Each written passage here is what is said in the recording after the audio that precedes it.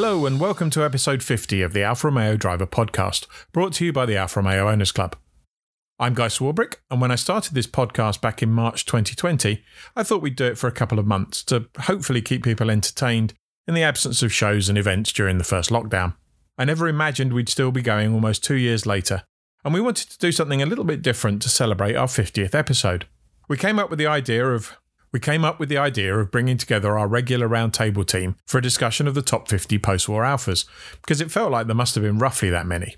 When we looked into it, there's anywhere between 60 and about 300, depending how you define what a model is. So to try to get to 50, we needed our own definition. And the definition we took was entirely arbitrary. We decided that anything that was recognisably a different body shape was a model. So for example, all 105 coupes are counted as one model. Although that meant that your favourite exact model might not have been on the list, it should also have meant that it attracted more votes. Because whether you voted for the 1300 GT Junior or the 1750 GTV, you'd be voting for the same model. A 156 Sport Wagon is a different model to a 156 Saloon, because it's a different body style, but a V6 Saloon and a 1.8 Twin Spark Saloon are the same model. We did count GTA and GTA-M models separately, but after all that, it still left us with about 62 different models. So what we needed was a scientific process to get down to 50. And, to misquote Douglas Adams, what we ended up with was almost but not quite entirely unlike a scientific method. We asked the roundtable team and our model registrars and section secretaries to vote on all 62, and we got votes from about a third of them. And then we included a link to rank our top 10 in the last newsletter, so that was open to all club members, and about 1% responded. So this top 50 doesn't in any way represent any sort of real ranking, but it did make it a bit easier to organise this podcast conversation and to provoke some shock, surprise and outrage amongst the five of us, let alone you. But before we start, there are some surprises that didn't quite make the top 50, and I guess the biggest surprise is the 916 Spider. It's such a popular car and it only missed out by a couple of votes. The GTV did much better, so the 916 is represented in the rest of the conversation, but a bit of a surprise to see that at 51. Less of a surprise to see the 90 down there. Most of the people I know who've owned or driven one think they're absolutely fantastic. Another surprise is that the Series 2 and Series 4 105 Spiders didn't make the top 50, but Series 1 and Series 3 did. The Matter, again, is probably not a big surprise given the small sample size, but I've always had a soft spot for them. And then the other two are the 2000 Berliner and the Arna. I guess given that Ian Jeffcott owns a significant proportion of both models, there weren't many other people left to vote for them. So if we start with the 41 to 50 in reverse order, we talked about the 90 being just outside. There was a strange situation with Alfa in the early 80s when we had the 90, the 6 and the Giulietta, which were all kind of very close together in terms of the markets they serve. So perhaps it's not a surprise to see the 116 Giulietta at joint 49th. Actually, we don't have a 50th place. Perhaps more of a surprise given how popular they were and how many of them there are still around. It's tied in 49th with the 159 Sport Wagon. I think probably a couple of us have had either 159 saloons or Sport Wagons. It's, if I'm totally objective about it, it's probably one of the best Alfas I've owned. So I guess nice to see it in the top 50, but a little bit of a surprise to see it that far down. 1900 Sprint Speciale is the next one up in 47th. Actually, equal 47th with the 2600. And then obviously to me as the model registrar, the biggest surprise all the way down in 46th place is the 939 Spider. Outrageous. It is. And not the only 939 in that bottom 10 either. Giulietta S said next, and then all of the other Giulietta 101s bar the Spider. The last of that trio of exec saloons, the 6 is in at 43. And the Alfetta Saloon, which kind of is in the same kind of bracket. And then that was equal 41st with the Brera, which again, given the number of those cars still around and the passion for them, lower than I was expecting. Brera's very special. It is a very, very pretty car. So that's the Brera is the last of the first block of the top 50. David, take us through the next 10. Okay, well, look, I mean, I think this is a list of 10 fabulous Alfa Romeo. So I think, I'd be delighted to own any of these cars. And I think if we go in order that they've been voted. At 40th place is the 105 Giulia Saloon. Look, I know the Bertonis get a lot of love. I absolutely adore the 105 Giulia Saloon. To my mind, it's one of the best looking Alfa Romeos.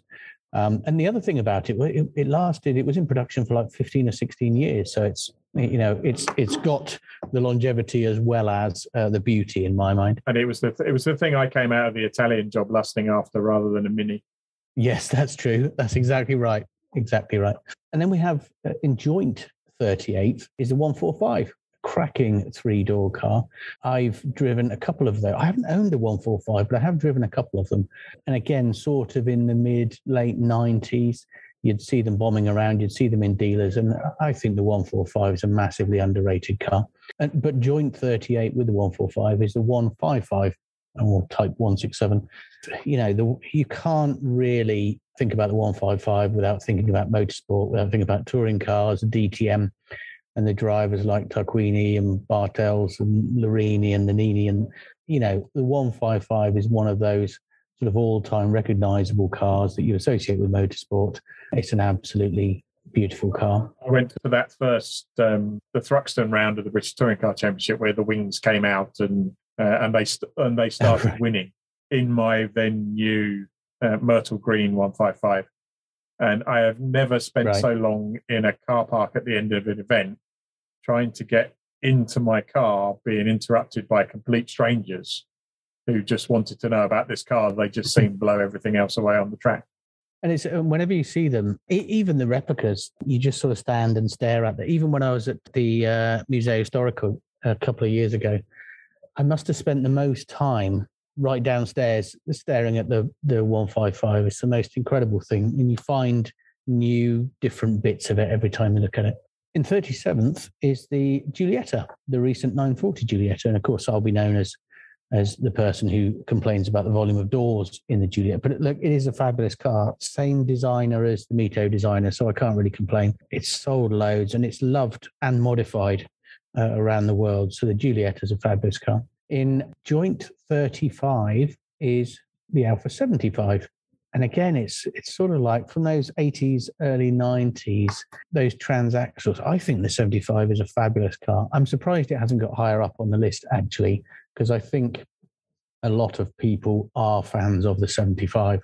And I think it really has a spot in history and a spot in Alfa Romeo's history books and our love as well for the 75. And then joint with the 75 is the Series 3 Spider, which was really the Spider of the 80s, wasn't it? I remember giving away my age, sort of early 80s. What would I have been, 10 to 12 or something? No, 12 or 13 or so. And I'd walk into the Alfa Romeo dealer and they'd have 3 of them lined up. And that was really, for me, that was the Alfa Spider, and certainly the Alfa Spider of the 80s. And they suffered a bit from the Federal spec bumpers and the stick-on rear spoiler, but they seem to be really picking up in value at the moment. It's the affordable 105 Spider. Yeah, and I think as time passes, the whole sort of chrome bumper versus plastic bumper thing, the same in the MG world, I think that'll just start to diminish over time. There's always going to be a love for the very early ones, but yes, I don't think the car is or should be devalued on the basis of that. It's still a thing of beauty. And then 34th place, we have the 146, which is the Type 930A, as opposed to the 145, which is a 930B. So I think the 146 is another underrated car. I've only driven a 146 once for about 5 minutes. It drove great. I thought it was a fab little car. I don't know what they're like to live with, but yeah, I think they are, again, underrated. They're not sort of top of people's lists, but they're a really good little Alfa Romeo, I think. Now, I had a TI as a company car when all of the salespeople at Microsoft at the time had 145 Cloverleafs. Yeah, and it was a nice little sleeper. It was as quick, not as obvious. And they've got the ones I've seen, they've got a pretty unique interior as well on some of the models. I really like the cloth. I'm a huge fan of cloth interiors. I'm not a big leather fan. I know that makes me sound like a weirdo. Not as much as the sentence, I'm a big leather fan. Yes, true. That's probably almost certainly true. Let's move on very rapidly. In 33rd place is a 159. Again, I'm surprised that's not further up the list. There's a lot of 159 owners. They are brilliant cars through and through. And for me, that was the sort of the Alfa of the 2000s. And from memory, I think it was the first Alfa to use Blue and Me. I'm not sure if that's a good thing or a bad thing, but notable. Definitely a thing. And anyway, in 32nd place is the Giulia GTC. And I mentioned about the Bertoni Giulias. GTC, I think it's rare as hen's teeth, isn't it? Because I think they only made them for a year or two in the mid-60s. Based on the Sprint GT, I think they only must have made 700-800 or so. Really rare to see them over here. I'm not sure if there are more of them on mainland Europe, but they are absolutely beautiful. There was one at the Autumn Alpha Day at the Yorkshire Wildlife Park, wasn't there? Absolutely fabulous car. And then finally, in my batch is at 31st position is the 156 Sport Wagon. Look, I've had a few 156s. I've had a 156 Sport Wagon. The 156, obviously the replacement for the 155. I think the Sport Wagon came in around 2000. It was the first Sport Wagon since the 33, I think. Absolutely brilliant car. And I do, and I'm not sure, again, if I sound a bit strange with this, but I specifically remember the Catherine Zeta-Jones advertising campaign for the station wagon where she climbs through it. I do remember. Is there any leather involved? I don't think so. I think there was cloth only for safety purposes. But yes, so the 156 Sport Wagon, I think it's a massively underrated car. I've spent more time in a 156 Sport Wagon than in the other Alfa. It's the only Alfa I've owned that I've done six figures in. Wow. Okay. I did 135,000 in my 2.4 diesel facelift Sport Wagon. It's a fantastic car. Yeah, brilliant car. So there we are. So that's my rundown from position 40 down to 31. Nick, do you want to take us from 30 to 21? Again, I think there's some surprises in here. We have a joint 29th, got the 2600 Spider, which I'm always a fan of a Spider, I must admit. That's a bit of a rarity with its 4 seats. Joint 29th, 33 Sport Wagon, which is higher up than I would have imagined, maybe. Not as high as a saloon. 28, we have the GTV, which is very popular. You mentioned earlier the Spider didn't make the cut into the last lot, but the saloon or the coupe did. There were well over 40,000 of those produced, and most of those still turn up at our events, don't they? So that's good. Giulia Zagato is a popular car with me. That's the first Alfa I remember looking at when I was 9 on holiday in Italy, thinking, wow, I want to have my photograph taken with it. Gordon Murray has had one restored and modified at Alfaholics recently, of course. Next two executive saloons, if you like. 26, we've got the 164, made in good numbers, sold in good numbers. Don't see many of those about now. And number 25, we have the famous 156, European Car of the Year, sold in huge numbers in the UK and across Europe. But again, those numbers are dropping off very quickly now, unfortunately. 23, the 6C 3000 is an odd, quite niche car to be this high up, I think. It's an interesting one because I have a book that's imaginatively titled Alfa Romeo All the Cars, which is where the list came from. And I deliberately excluded as many non-production, non-road cars as I could. And the 6C 3000 kind of slipped through because actually, although quite a lot of people voted for it and voted for it with quite high votes, put it quite high on their list. It was only ever shown as a prototype, and there were some competition cars built based on the platform. But it's a bit of an odd one, that. Yeah, that surprised me getting so high, I must say. But lovely car, but against all the other cars on the list. Cool. So carry on. Next, we have the Giulia Coupe, which I'm surprised is this low down, having gone for one such a surprise so high. Yeah. That's a very popular classic within the club, isn't it? So I thought that would have been much higher. But that included all the variations of the 105, so Sprint GTs, GT Juniors, GTVs. Then 22nd, we've got the 147 GTA, which is someone's got Clive Baker's vote in there. His lovely Busso that we had on the NEC last year. And then just ahead of that, strangely, is the normal 147. So it's like the 156 one, European Car of the Year, I think, when it came out. So And the 147 GTA is my most irrational car purchase ever. Having turned up at the dealership to buy a 156 diesel sport wagon and left having put a deposit down on a 147 GTA. And probably the one that I most regret selling. Yeah, I think you're not alone with that. I didn't myself, but I was so tempted. And I ended up the other way around and ended up with a diesel. But I ended up trading the GTA in for a diesel sport wagon 3 years later. Yeah. But, it was worth the delay. What a car. Yeah. I think going back to the Giulia, the one that, well, we'll be talking about in a moment, it didn't include the 105 Giulia GTAM, did it? So, and I think a lot had that high up, as we'll come on to see. Yes, and I guess the sad thing about those Giulia coupes in a lot of ways is how few of the various different iterations still exist, having not been converted into GTA and GTAM replicas, which again probably tells you why the GTA and GTAM did so much better. Yeah. Kirsty, you're going to take us up towards the top 10. Yes, we're getting very close to the top 10 now. So, unsurprisingly, there are some fabulous Alfas in this list. Joint 19th place is the 166, which was a lovely executive saloon.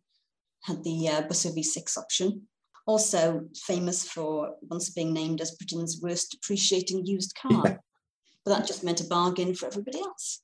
In joint place with that one is the Mito, which is obviously one of the most popular of the modern Alfas, with over 250,000 of them sold. Especially popular, I think, with the younger club members. And after that, in 18th place, we have the 33, which was a superb little car, great fun, and has kind of a unique place in Alfa history with nearly 1 million of them produced. And it's an interesting one, the 33, isn't it? Because at the time, it was seen as a disappointing replacement for the Alfa Sud, and yet it sold spectacularly well, considering the car that it followed. I had a 33 1.7 16 valve, which was a absolutely cracking car. And again, there's now only a handful left. Yeah. It did surprise me again getting so high in the list because of that, but it's a car Alfa developed really well during its life. The late series from around 1989-90 was when power steering came in. It was transformed as a thing to drive. And again, it's another of those Alfas that actually looks better in the metal than in the photos. And I think there'll be a lot of members voting for it who've owned them and remember them very, very well. But certainly, you're right, Guy. When it came out, and I remember that, although I was a youngster, it was a little bit of a disappointment. But it's another one of those that can get under your skin with that boxer engine and everything. Mm-hmm. So in 17th place, we have the Stelvio, a really modern one, and the world's fastest production SUV at one point. Named after Italy's highest mountain pass, obviously. Very popular at the moment. And after the Stelvio, we have, in joint 15th place, we have the Alfetta GTV/GTV6. Interesting little car. The Little Alfa. There were some upgrades for the GTV version, like C-pillar logo and the 2-litre engine, and some bit of extra chrome. I'm going to be a bit controversial again with the GTV6. I think the GTV6 is probably the second prettiest Alfa coupe there's been. We don't count the 4C. If you count the 4C as a mini supercar, in terms of volume production coupes, I think there's only one coupe that Alfa have ever produced that's prettier, and that's in the top 10. Yeah, I love a GTV6. They get so nicely modified as well in a subtle way. It was probably one of the first that the modders really enjoyed back in the 80s, I'd say, with lowered suspension like the racing cars and bigger wheels and just fantastic things.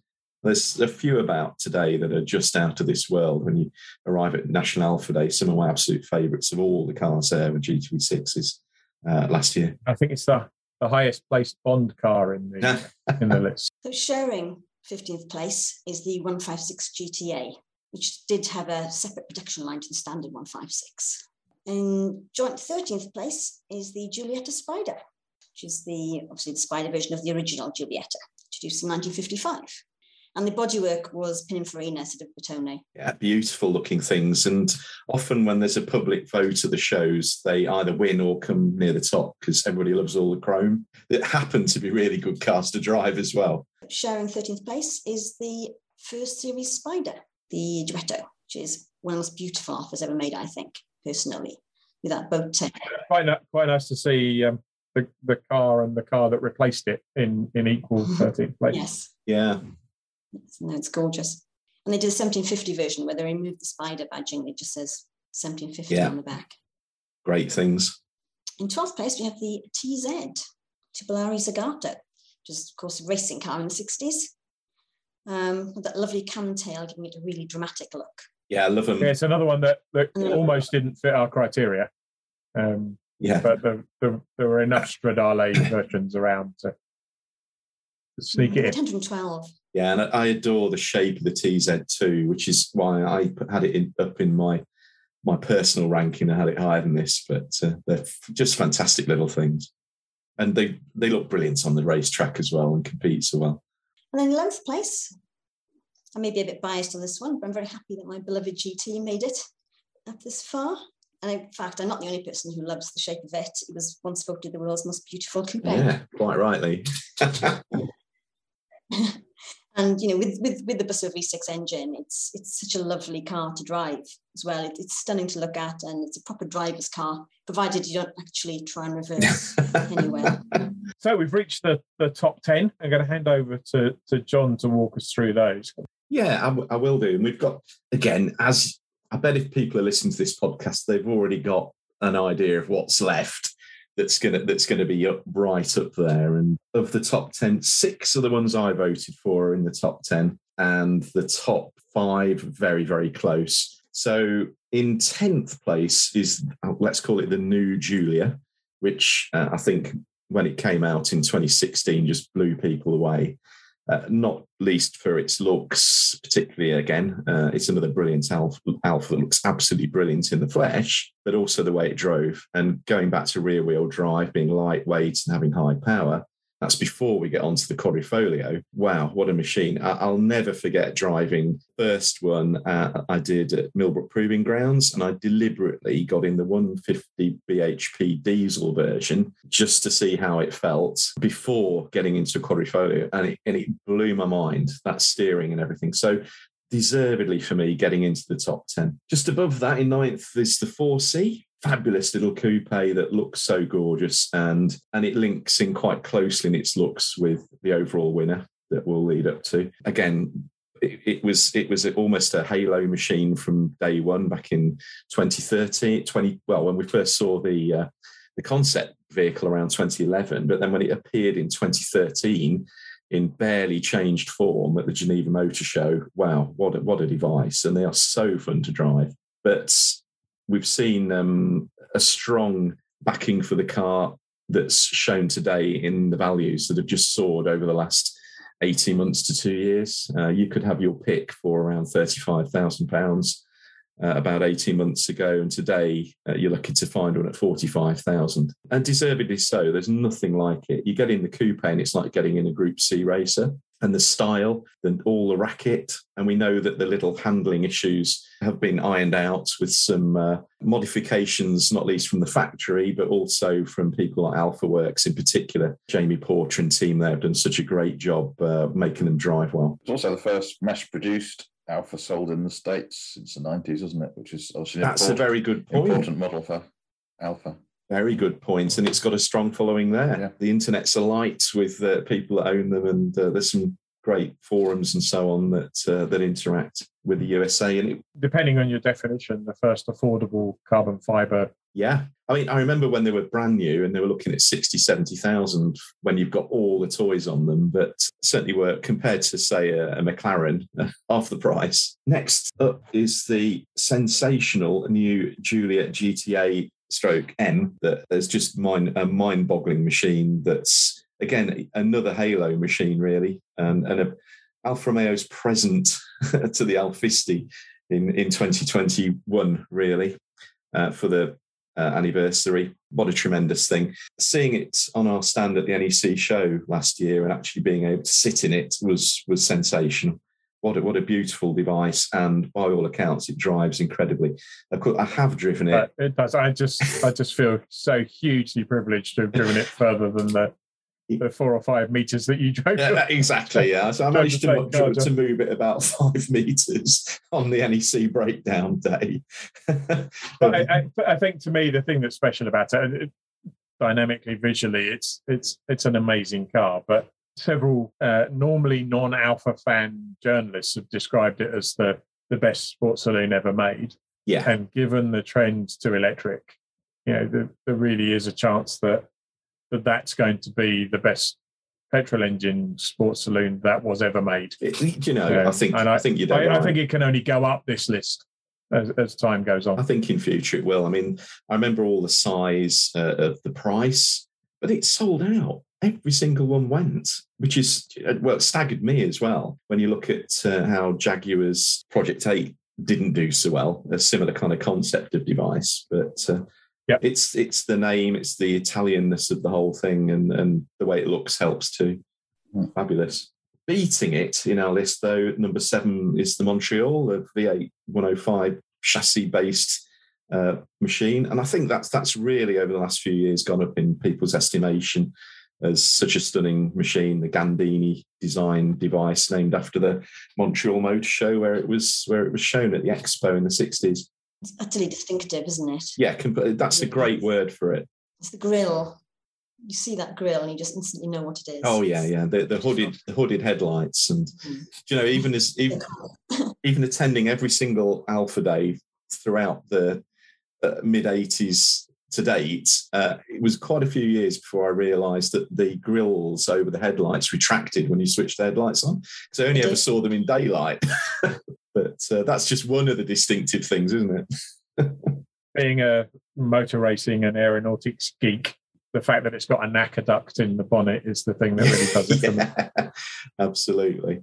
And I can remember when I was young buying the model of one in Italy, and the doors, and imagine as a young boy seeing the shape of those doors on the cars. It's like, wow, this can't be a real car. Yeah, just amazing.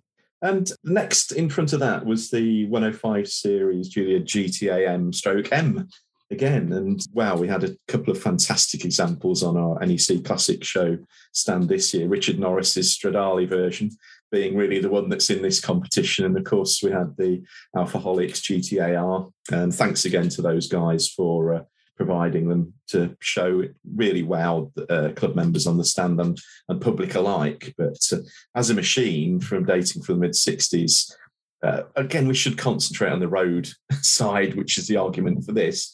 But what an incredibly successful racing car too. And we see them today at shows, and it's fabulous. I mean, I think it was one of the stars of National Alfa Day was the one in its completely original patina that was parked up almost anonymously near a brick building. And I saw 2 or 3 people walk near it and kind of realised that, oh no, it's got a mesh grille there. Good grief, it's a real one. Just a brilliant thing to see. And deservedly right up there in number 6. I'm going to cover 4th and 5th together because it is the fantastic Alfasud that's in position 4, and the Alfasud Sprint Coupe in 5th.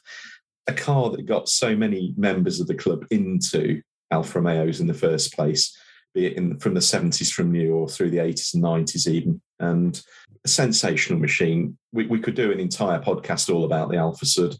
I know David's a huge fan and of the 5 of us is the only one that owns one today. Maybe you can say a few words about why it was so special to you. Yeah, I think exactly as you say, it was the car that introduced me to Alfa Romeo. It was my first Alfa Romeo when I was 19, and it was my 2nd and 3rd and 5th Alfa Romeo. So, yeah, look, I love driving them. They're very special. Their handling is I can't say very unique, but their handling really is unique. Once you've experienced it, you want to just keep driving it. And I think that's a really good sign of a really good car, Alfa or otherwise, that you love driving it, you want to drive it some more, and whatever car you're in, you'd kind of like to be in your Sud. And that's kind of where I am with the Alfa Suds. And I know 3 or 4 other people who are SUD owners now who their first Alfa was a SUD. So I think it's quite a common story, actually. There's quite a lot of us, probably a bit older nowadays, but they were our first Alfas, or they were our first, introduction to the marque. Certainly was me. And I went from a bright yellow Ford Capri into a 6-year-old 1.5 Ti Series 2. And just driving up the hill, that was it. Wow, fantastic. And I bought it immediately. And of all the Alfas I've owned, which is over 20 now, that first Sub Ti is the one I want back. But I'm sure it's part of a washing machine now or something like that through the recycling of metal. But it was just a wonderful thing. To me, the incredible thing about the Alfa Sud is if they'd had to launch that with 1.3 Nord engine in, it still would have been a cracking car because of the way it handled. And if they put the Boxer engine in something else, it still would have been a cracking car because of the characteristics of the engine. Yeah. But the two together are just... That was it. Just phenomenal. It was a two together. And just mentioning the Sprint, I had one in the late 80s, a 1.5 green cloverleaf. Again, for style, with that cutting kind of pointy nose shape. I love that machine as well. It didn't drive as nice as my Series 2, I have to say. A lot of people say that the Sud peaked probably with that Series 95 BHP engine in particular, the twin carb version, but I still absolutely loved my Sprint with its wacky green polka dot upholstery and just its whole feel. It was a wonderful thing to own. So my first car was a Sud Sprint, and I had another one a few years later. And just when I said earlier on, the GTV6 was the second prettiest production coupe Alfa I've ever made. The Sprint is an order of magnitude better looking in my mind. It's just so much better proportioned, and it's just gorgeous. I see one today and I think, wow, that is tiny. And they call it the tumble home, don't they? The way the windows come in the head. And gosh, there's not a lot of movement in there. But wow, at the time, what a machine. They still look fabulous. So moving up the list, we've got a coupe next in third, and it's the rather amazing Il Mostro, the monster, the SZ ES30 stroke RZ, the coupe version thereof. And again, another machine for me that sticks in the mind so well from first seeing them in, I'm trying to think, probably the first ones I actually saw in 1990 at National Alpha Day. I think it was launched in 89. But seeing them in the first, in red, which was like the only colour you could get initially, again, just what a thing. And some very, very lucky owners of those first ones. A really good pal of mine, Keith Krog, who's in the East Midlands section, owned one from new, buying it in, and he's still got it today. He's done a princely mileage of about 8,000 kilometres in all that time, but he's cherished every mile. But what a machine. And just stunning looks. Yeah, probably wouldn't make the top 10 of prettiest coupes Alfa ever made, but still absolutely... Yeah. The whole kind of brutalist, just stunning to look at. Yeah, it was designed to really grab the eye. And again, it's another halo car. The range was a bit in the doldrums around late 80s after the Fiat takeover, although the 164 had appeared. But it just grabbed headlines everywhere as Alfa being sports cars, based on the 75 IMSA racing car underneath. So they certainly drive incredibly well too. I know, speaking to owners like Steve Ball from Derbyshire section and my pal Keith, they can't get enough of them. And fabulous to see at the shows. Best car sticker I've ever seen was obviously a slightly disgruntled 75 owner who had a car sticker that said Il Mostro Originale in the back of the 75. Quite like that. And in second place is the amazing 8C Competizione. And I guess we'd probably include the Spider in that as well. But I think for most people, the style of the coupe is the thing. And another incredible car that was introduced in concept form in 2003, I believe. And I actually made production about 4 years later. I remember having the car on the club's NEC Classic Motor Show stand, even though it was brand new. And we got it alongside machines like the TZ1 and TZ2. And it was undoubtedly the star of the show. We were blitzed by people coming to see it. Still, to me, I voted it my favourite of this list of road-going machines. Same.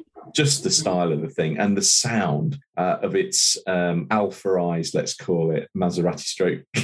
That is stretching a point. It is stretching. I mean, it's got an Alfa badge on it, Guy. Yeah, it is without doubt my favourite Maserati. Yeah. with that, but the sound of that 4.7 V8, but the shape of it to me can only be an Alfa. I just love all the components of it. I mean, David said it of 31 to 40 or whichever portion he did, but there's not a car on here I think any of us would turn down if we were offered it. No. The whole top 10 are all fantastic That's cars. right. Kirsty, you're probably the one to have the most recent in-car experience of an 8C. Yes, it's a fabulous car. It's not only beautiful to look at, but even as a passenger, it's just great fun. Apart from the fire extinguisher in the passenger footwell. But no, in the competition red, it's just stunning. It's a lovely place to be. With the advantage of being left-hand drive, so everyone thought it was yours. Yes, obviously. Like it. And again, a lot of the style from the 8C. I remember when the Mito was being launched, and of course David's very interested in this, when the Mito was initially launched, the powers that be then told them to take that concept away and bring a new one back that's got 8C features. Yeah, and there are a lot of features. The problem is people don't either know that or believe you when you say it. Yeah. But if you look at a picture of certainly one of those early competency-only red Mitos at launch next to an 8C, the flared wheel arches, the rear lighting, the front headlights, the sort of the height of the doors. There is a lot that the cars have in common because the designer of the Mito basically pinched all of the good bits and tried to squeeze it into a little 3-door. So, yeah. You're not going to mistake one from the other, but it's obvious where it came from. Yeah. You'd certainly, I mean, obviously you'd pick the Mito if you had the two to choose from. But, the round rear lights. I remember actually looking at an 8C, trying to spot if there's any actual bits on it that are off or directly lifted from any other Alfa. The only thing I could find was the the passenger airbag disable key switch that's built into the side of the front console. That's the only thing I could find. Well, and without wishing to belabor the point, that's because they were all stolen from Maseratis. More than likely. But the shape and everything, it can only be Alfa. No, it's gorgeous. I'm just winding you up. Yeah, of course. I will say we had one on the display at the Silverstone Classic a few years ago, and several people ran straight past it and up to the Sud that was parked next to it. Really? Goodness me. So, well, we still get it when it's shown at the NEC Classic, and we had one on only a couple of years ago, and there's people thinking it's a current model as well. I think it's got that timeless element to it as well. Moving on from that, though, onto the overall winner, and I think this wins in quite a lot of what's the best Alfa competitions. It didn't surprise me at all, but it's the T33 Stradale, that amazing machine designed by Franco Salioni in the 1960s. Only 18 were actually built. I think there's an argument as to are there 18 or 19, but what a machine when it comes to looks. And probably the 8C took a number of its styling hints from the T33 too. But it's to me and most people one of the best, if not the best looking car of all time.